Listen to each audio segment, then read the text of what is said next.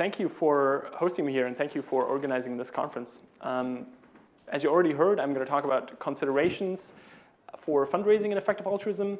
And after setting this title, I realized that there might be a confusion. So this is about fundraising for effective altruist charities, right? So it's not directly applicable to fundraising for your own charity within effective altruism. It's more geared towards what are the considerations that are useful to think about when you set out to fundraise for effective charities out there. And so we should ask ourselves, what is fundraising and effective altruism actually about? And usually these talks are supposed to start with like an endearing story, but since this is an effective altruism conference, I thought, why not start with a formula? This is basically what fundraising and effective altruism is about. You want to maximize this sum formula. What does it mean, basically? So you sum over all the donations, so that's D, multiplied by some impact weight that you apply to that. To those donations, because you don't want to fundraise for any charities, you want to fundraise for the effective ones, right? And when you do that, basically in sales or fundraising, you have two broad types of doing that. I've termed one of them the broad approach and the other one the focused approach. So what does the broad approach do? It tries to reach as many people as possible. There's less personal engagement, right? Because when you reach a lot of people, you don't have time to talk to all of them. You focus less on retention, more on just like getting more and more people in. You have to use simple messages because people don't have a lot of time to engage with them. You use more emotional appeals because that tends to work quicker. You advocate for mainstream causes, and you focus more on persuasion and on specific charities because those are, again, simpler messages. And that's contrasted with the focus approach where you basically have the inverse, right? So you tend to focus on fewer people, but that means you have more time for personal engagement, you can use more complex messaging, you have to rely less on emotional appeals, you can advocate for more advanced causes, and so on. And then you should think of these as like types, right? So these things tend to correlate with each other. Not necessarily, but when you think about crafting a certain message, these things tend to go together. And this is also found not just in fundraising, but in like general sales. So this is from Peter Thiel's book, 0 to 1, that I'm reading right now. And this is a graph that I took from there, where basically on the left, you have this like broad approach that's been found like viral marketing, think of BuzzFeed. And on the far right, you have what's called complex sales. So that's basically SpaceX trying to get like $1 billion contract with the government. They don't use emotional appeals. They use fairly complex messaging in trying to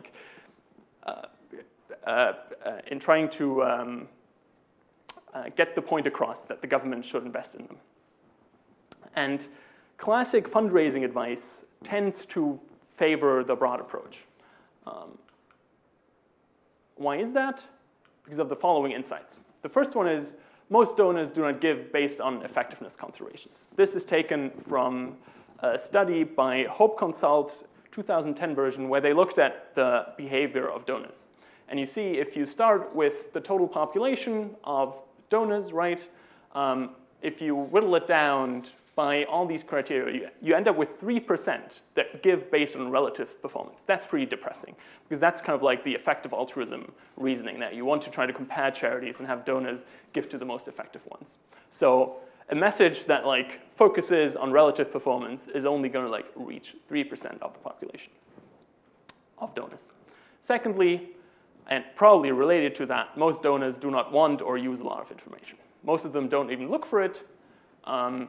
If they do, they spend very little time on it, less than 2 hours, and they use or want to see simple facts and figures most of the time. So that's things like overhead ratios, what tends to get effective altruists quite mad if people actually want to see those numbers.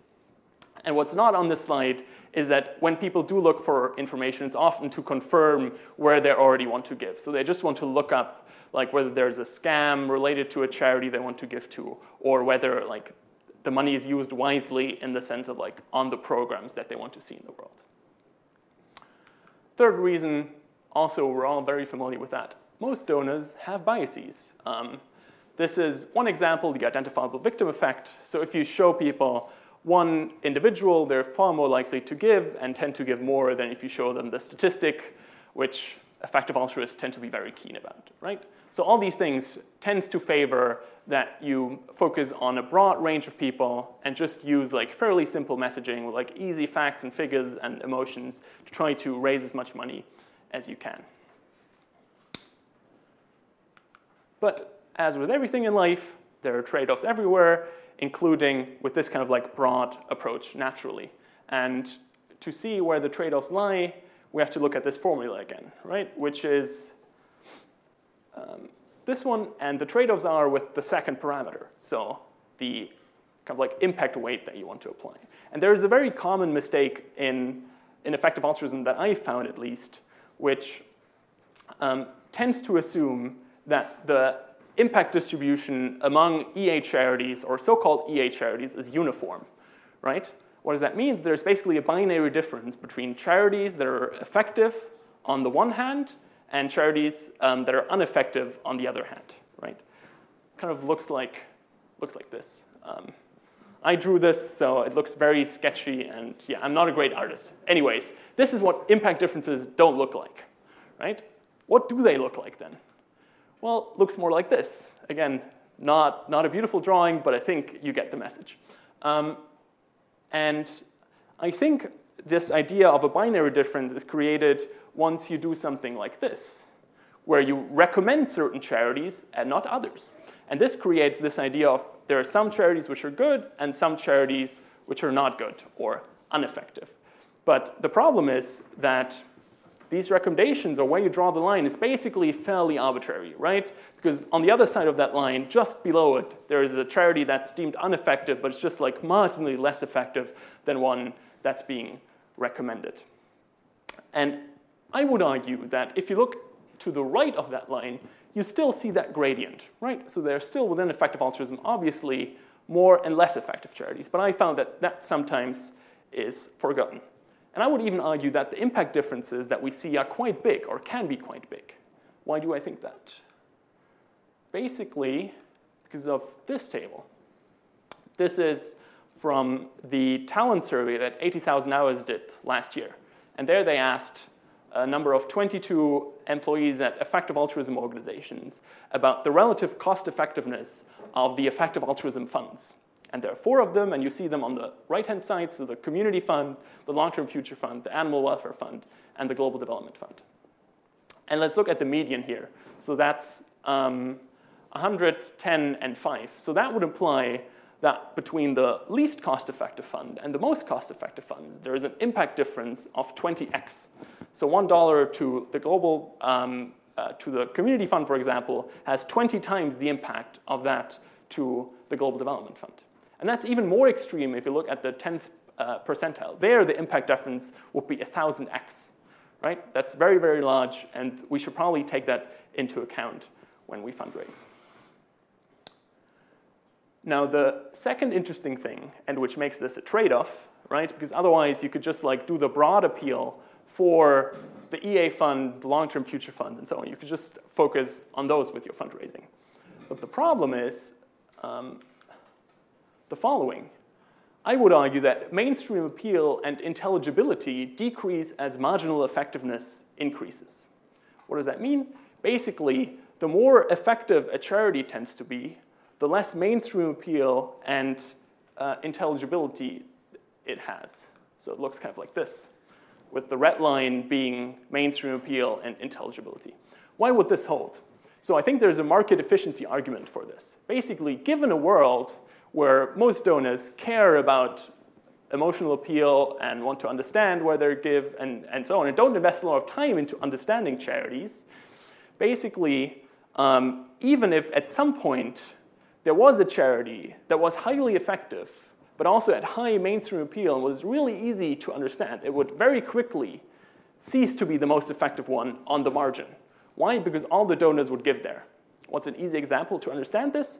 If at one point saving kittens was the most effective thing that we could all do, probably it would not be at this point anymore, because everybody else had moved into that space and given to all the saving kitten charities out there, and the marginal effectiveness would have decreased to a point where it's not the most effective thing anymore, right? So you would expect the most effective things to be quite neglected And that implies that often they have low intelligibility, so it's hard to understand why they have such a large impact, and they don't have a lot of mainstream appeal, so they tend to be quite weird.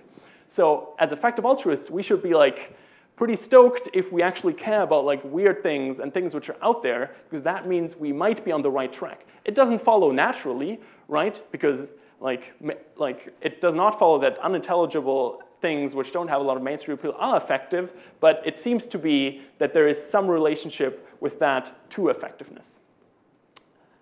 Put in other words, if my grandma starts to donate to Miri, we should probably move on, because at that point, Miri ceases to be the most effective charity out there, if they are at this point, right? And now the question is, does this relationship hold not just for like charities in general, but also for charities within effective altruism? Because that's what we care about, right? Which charities should we fundraise for? So we have to zoom into that part. I would argue yes, we see the same relationship there. And I think that becomes apparent if you look at the kind of like funds that we saw on the table from $80,000 earlier. So you have global poverty, which arguably has the most mainstream appeal. It's easy to understand why that helps people. But if you looked at the table again, that was the least effective of the funds, right? And then arguably animal welfare tends to be a bit harder to understand why we should do that, has a bit less mainstream appeal, but still, but is more effective than global poverty reduction. And then if you move on, right, to like long-term future, EA community building, arguably the most effective, but with the least mainstream appeal. So in that sense, I think this relationship, broadly speaking, also holds within effective altruism or between effective altruism charities. And with raising for effective giving, we also basically find this a relationship between charities. So most people who don't engage with like us personally, just look at the website and just want to like quickly find out where they want to donate, they tend to gravitate towards global poverty and to a lesser extent animal welfare and to the least extent to long-term future charities, because those don't have a lot of appeal, although they might be more effective than the other ones. And now we can, to explore this relationship a bit more, we can kind of like integrate this into one kind of like curve, right? So on the x-axis you have impact of charities, and on the y-axis you have message effectiveness, right? And as we saw, this kind of like as impact increases, message effectiveness goes down, at least for the kind of like broad approach that I sketched. And then it becomes clear that the shape of the curve matters, right? So your message matters to the extent that you can fundraise effectively. Why? If you look at this graph, right, the point here is basically your optimal thing to fundraise for, because it maximizes impact at the same time as it maximizes appeal, right? So this would be very good, right? The curve still decreases, so as impact goes up, appeal still drops, but it doesn't drop so much that it becomes like harmful. But if you have this shape, it decreases, and the area below the graph that I've filled with colors here is the kind of like impact-adjusted donations that you would have. So compare these two, right? This would still be pretty good, right? If it decreased like this, but this curve, that would be pretty bad, because then kind of like very restricted in how much impact-adjusted money you can move. And I tend to think that with this kind of like broad messaging, kind of get a curve like this within effective altruism. What does that mean, right?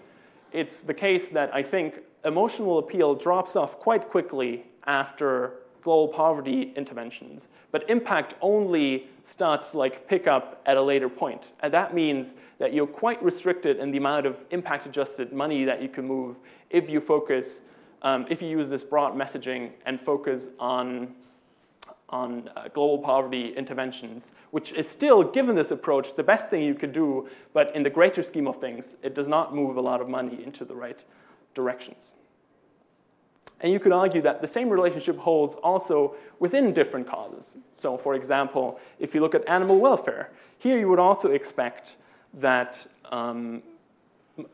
mainstream appeal and intelligibility drop off as effectiveness increases, right? So here it might also be better for effective altruists to fund weird things within the animal welfare sphere as opposed to easier ones like vegan outreach or even the Good Food Institute, which even meat eaters might fund to some extent. And if we have this, if this is the broad approach, arguably, given the assumptions that I made in this talk, then what does the ideal shape of this green curve look like if we want to maximize impact-adjusted donations? It probably looks something like this, where you have an upward slope that peaks at the top right. So you kind of like maximize impact on the x-axis and still have like a very effective message to advocate for this impact, right? And then the question becomes, what does this approach look like, right? The green curve is basically the kind of message that gets you this relationship. And I would argue that a necessary condition for this kind of upward curve, where message effectiveness increases with increasing impact, is basically if you focus on just that, impact reasoning, right? If you convince people based on the impact that they can have, right? Only then can you actually reliably have this upward sloping curve, which gets you into this nice bottom top right area. And here it's important that you want to get this relationship reliably, right? You could argue that you can get some weird shapes where you have like a bump to the top right because you use some kind of like emotional messaging or mainstream messaging to focus on just that right part. But I think that reliability in this upward curve is really important because recommendations may change as we learn new things. Room for more funding is constantly in flux. Charities or new charities might crop up. So it's really important that basically the message that we have reliably gets you into that top right corner where you can actually maximize the impact-adjusted donations that you move. Another way of putting it is, is that flexible funding is way more important than inflexible funding. What do I mean by that? So flexible funding is such funding that kind of like chases to the right of the graph, right? Which consistently wants to try to maximize impact and is willing to like change based on these things. Whereas inflexible funding tends to stick to one particular thing, even given new information. So with this distinction, flexible funding is something like the Open Philanthropy Project, which is willing to change its priorities based on new information. Or somebody doing Earning to Give, who constantly wants to chase the most effective giving opportunity.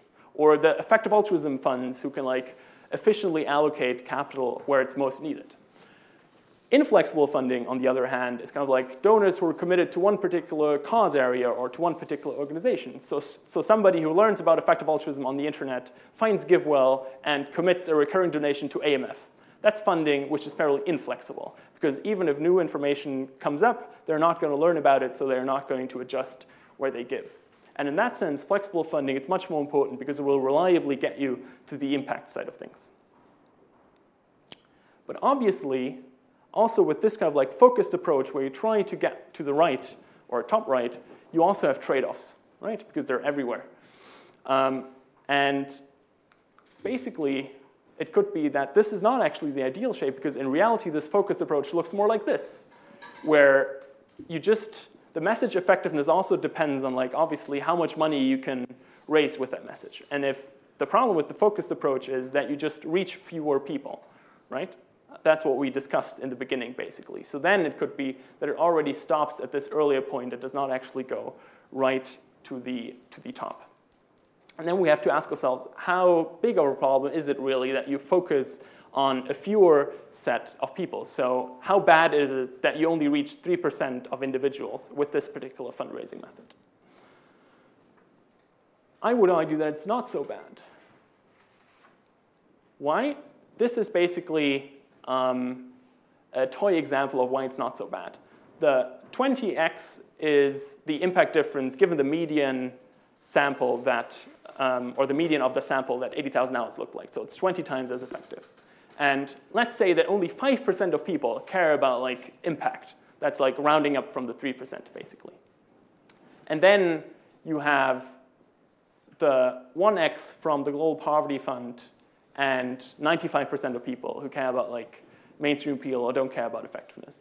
And still, the 20x is a bit higher than the other one, right? It was 3%, it would basically be on par. But still, right, it's not so bad that only so few people care about effectiveness, given that the differences between the different charities, even within effective altruism, is so big. And I think that's likely a conservative estimate. Why? Because you can actually target these like 5% of people that you focus on, right? You don't have to like take a random sample of donors. And that makes all the difference. Why? Wealth is not uniformly distributed, right? So you can, with a targeted approach, you can actually you can focus on the far right of this distribution and get the people who have vastly more capital than other people to actually contribute to these things, and therefore compensate to some extent for the fact that you can reach fewer people. This is also what we find with donations, right? So this is data from the Effective Altruism Foundation where I work. Basically, again, you see this like power law distribution where a small minority of donors is responsible for the vast majority of money that we move. So with Raising for Effective Giving last year, roughly 11 people were responsible for 85%, or roughly 85% of the total amount of money that we moved, right? Where this makes basically, where these individuals make all the difference. And in addition to that, this group of people who has a lot of capital and wants to donate a large part of that, they seem to be particularly impact-driven. So also this mindset is not uniformly distributed among donors. So these are like Bill Gates, Dustin Moskovitz, Jan Tallinn, Peter Thiel, Elon Musk, and Warren Buffett, who all seem to be driven by this mindset of wanting to maximize the amount of good they can do. And there's also some evidence of this in the literature, that high net worth individuals tend to focus more on the impact of their donation than other people. So I think the more likely scenario is something like this, where you convince 10 people to give 1 million and you have the 20x multiplier because you focus on the right charities, whereas on the right-hand side, you convince 10,000 people to give $100 to less effective charities, right? And that makes a difference of 200x roughly in terms of the impact that you can have, right? So I think that this targeting basically changes this equation by a lot, and from maybe parity to just this being a lot more effective in terms of a fundraising approach. So what to do? Basically, given or subject to the assumptions made in this talk, so about the relationship between mainstream appeal and impact, right? How big you think the difference is between different charities, I would argue that a focused approach makes a lot more sense than a broad approach if you really want to maximize the impact of the donations that you fundraise or of your efforts, basically. What does that look like? I think the following things make sense. The first and most important thing is you should have a model of impact differences within charities of effective altruist charities, right? So if you think that one of the best things you can do is fundraise for charities, this is kind of like the necessary condition if you actually want to make sure that you maximize the impact that your efforts will have. Secondly, you should focus on the right target audience, right? And I think given the assumptions or like reasoning that are presented here, you should focus on people who have wealth to give to effective charities and who care about maximizing the impact of those charities, right? And who really want to go into the weeds and like chase the curve to the top right, which I think makes sense. Then I think thirdly, you should try to convince, not persuade. So you should give the right reasons for giving to the right charities and not try to take shortcuts and like be dishonest in the kind of reasons that people should have for supporting even weird causes, right? Because the temptation is sometimes big when you're a fundraiser and you only have 20 minutes with somebody to basically present false reasons for doing the right thing because you think you will get there quickly. But I think there's a strong reason if you play the long game to convince instead of persuade, because that builds trust and mutual connection in the long term. Fourthly, you should gain expertise in the relevant area. I think that's basically effective altruism. So you don't need to become an expert in global poverty or animal welfare. But I think in the kind of considerations that are important for chasing the impact, right? So what considerations lead you to this model of impact differences and be able to explain this to the people that you want to convince. And lastly, I think it's important to pursue a long-term strategy, right? Because these things don't happen overnight. People don't part right for good reasons with a lot of money in the short term. So I think building long-term connections is really important as well. I mean, there's an argument here, maybe given discounts and AI timelines, that it's not worth it, but I think those are probably far off enough to justify this strategy, for now at least. If I had to put it pithily, it's basically this: find the individuals who want to build the next open philanthropy project and help them do it. So OpenPhil will basically have like a large share of the impact within effective altruism because they can just allocate so much money. This is also illustrated by this graph. Money moved to recommended charities by GiveWell. Good Ventures basically overtook all the other donors in 2015 and continues to do so. I think the numbers came out yesterday for 2017, but I'd be surprised if the graphs looked a lot different. So here again, this focused approach on a few individuals paid off for GiveWell. Now you could argue that, well, in the beginning they had this broad approach which only led to this, to basically Good Ventures wanting to do OpenPhil with them. But I would argue that there's probably ways of getting there without having GiveWell beforehand, right? Maybe this was not possible 5 to 10 years ago, but I think it's possible now. Oh, this was a bit too fast.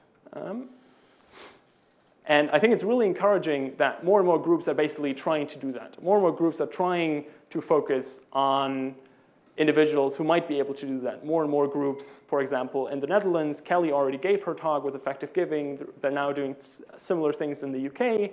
There's Zest Impact in Brazil, Founders Pledge, we at Raising for Effective Giving, obviously. So I think these are really encouraging signs that we take these kind of considerations into account.